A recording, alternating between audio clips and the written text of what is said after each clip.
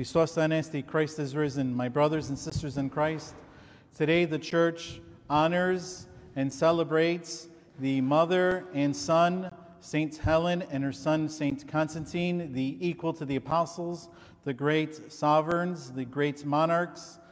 It was Constantine who moved the empire from Rome to Byzantium, to Constantinople.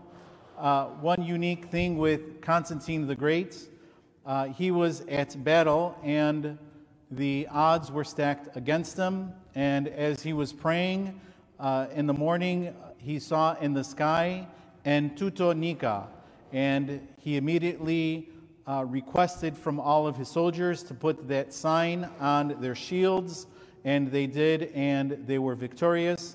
And there is a cross called the Constantine Cross. It is circular, and it has Isus Christos Nika, Jesus Christ conquers. We all know about his mother, Saint Helen, who did many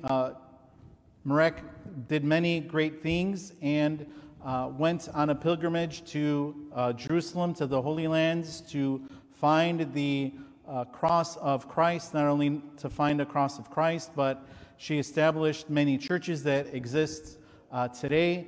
For example, the church of the where the Jacob's Well is, the Samaritan woman that we heard last Sunday, the Church of the Holy Sepulchre, and the place where Christ was crucified, and of course his ascension, which we will celebrate next week.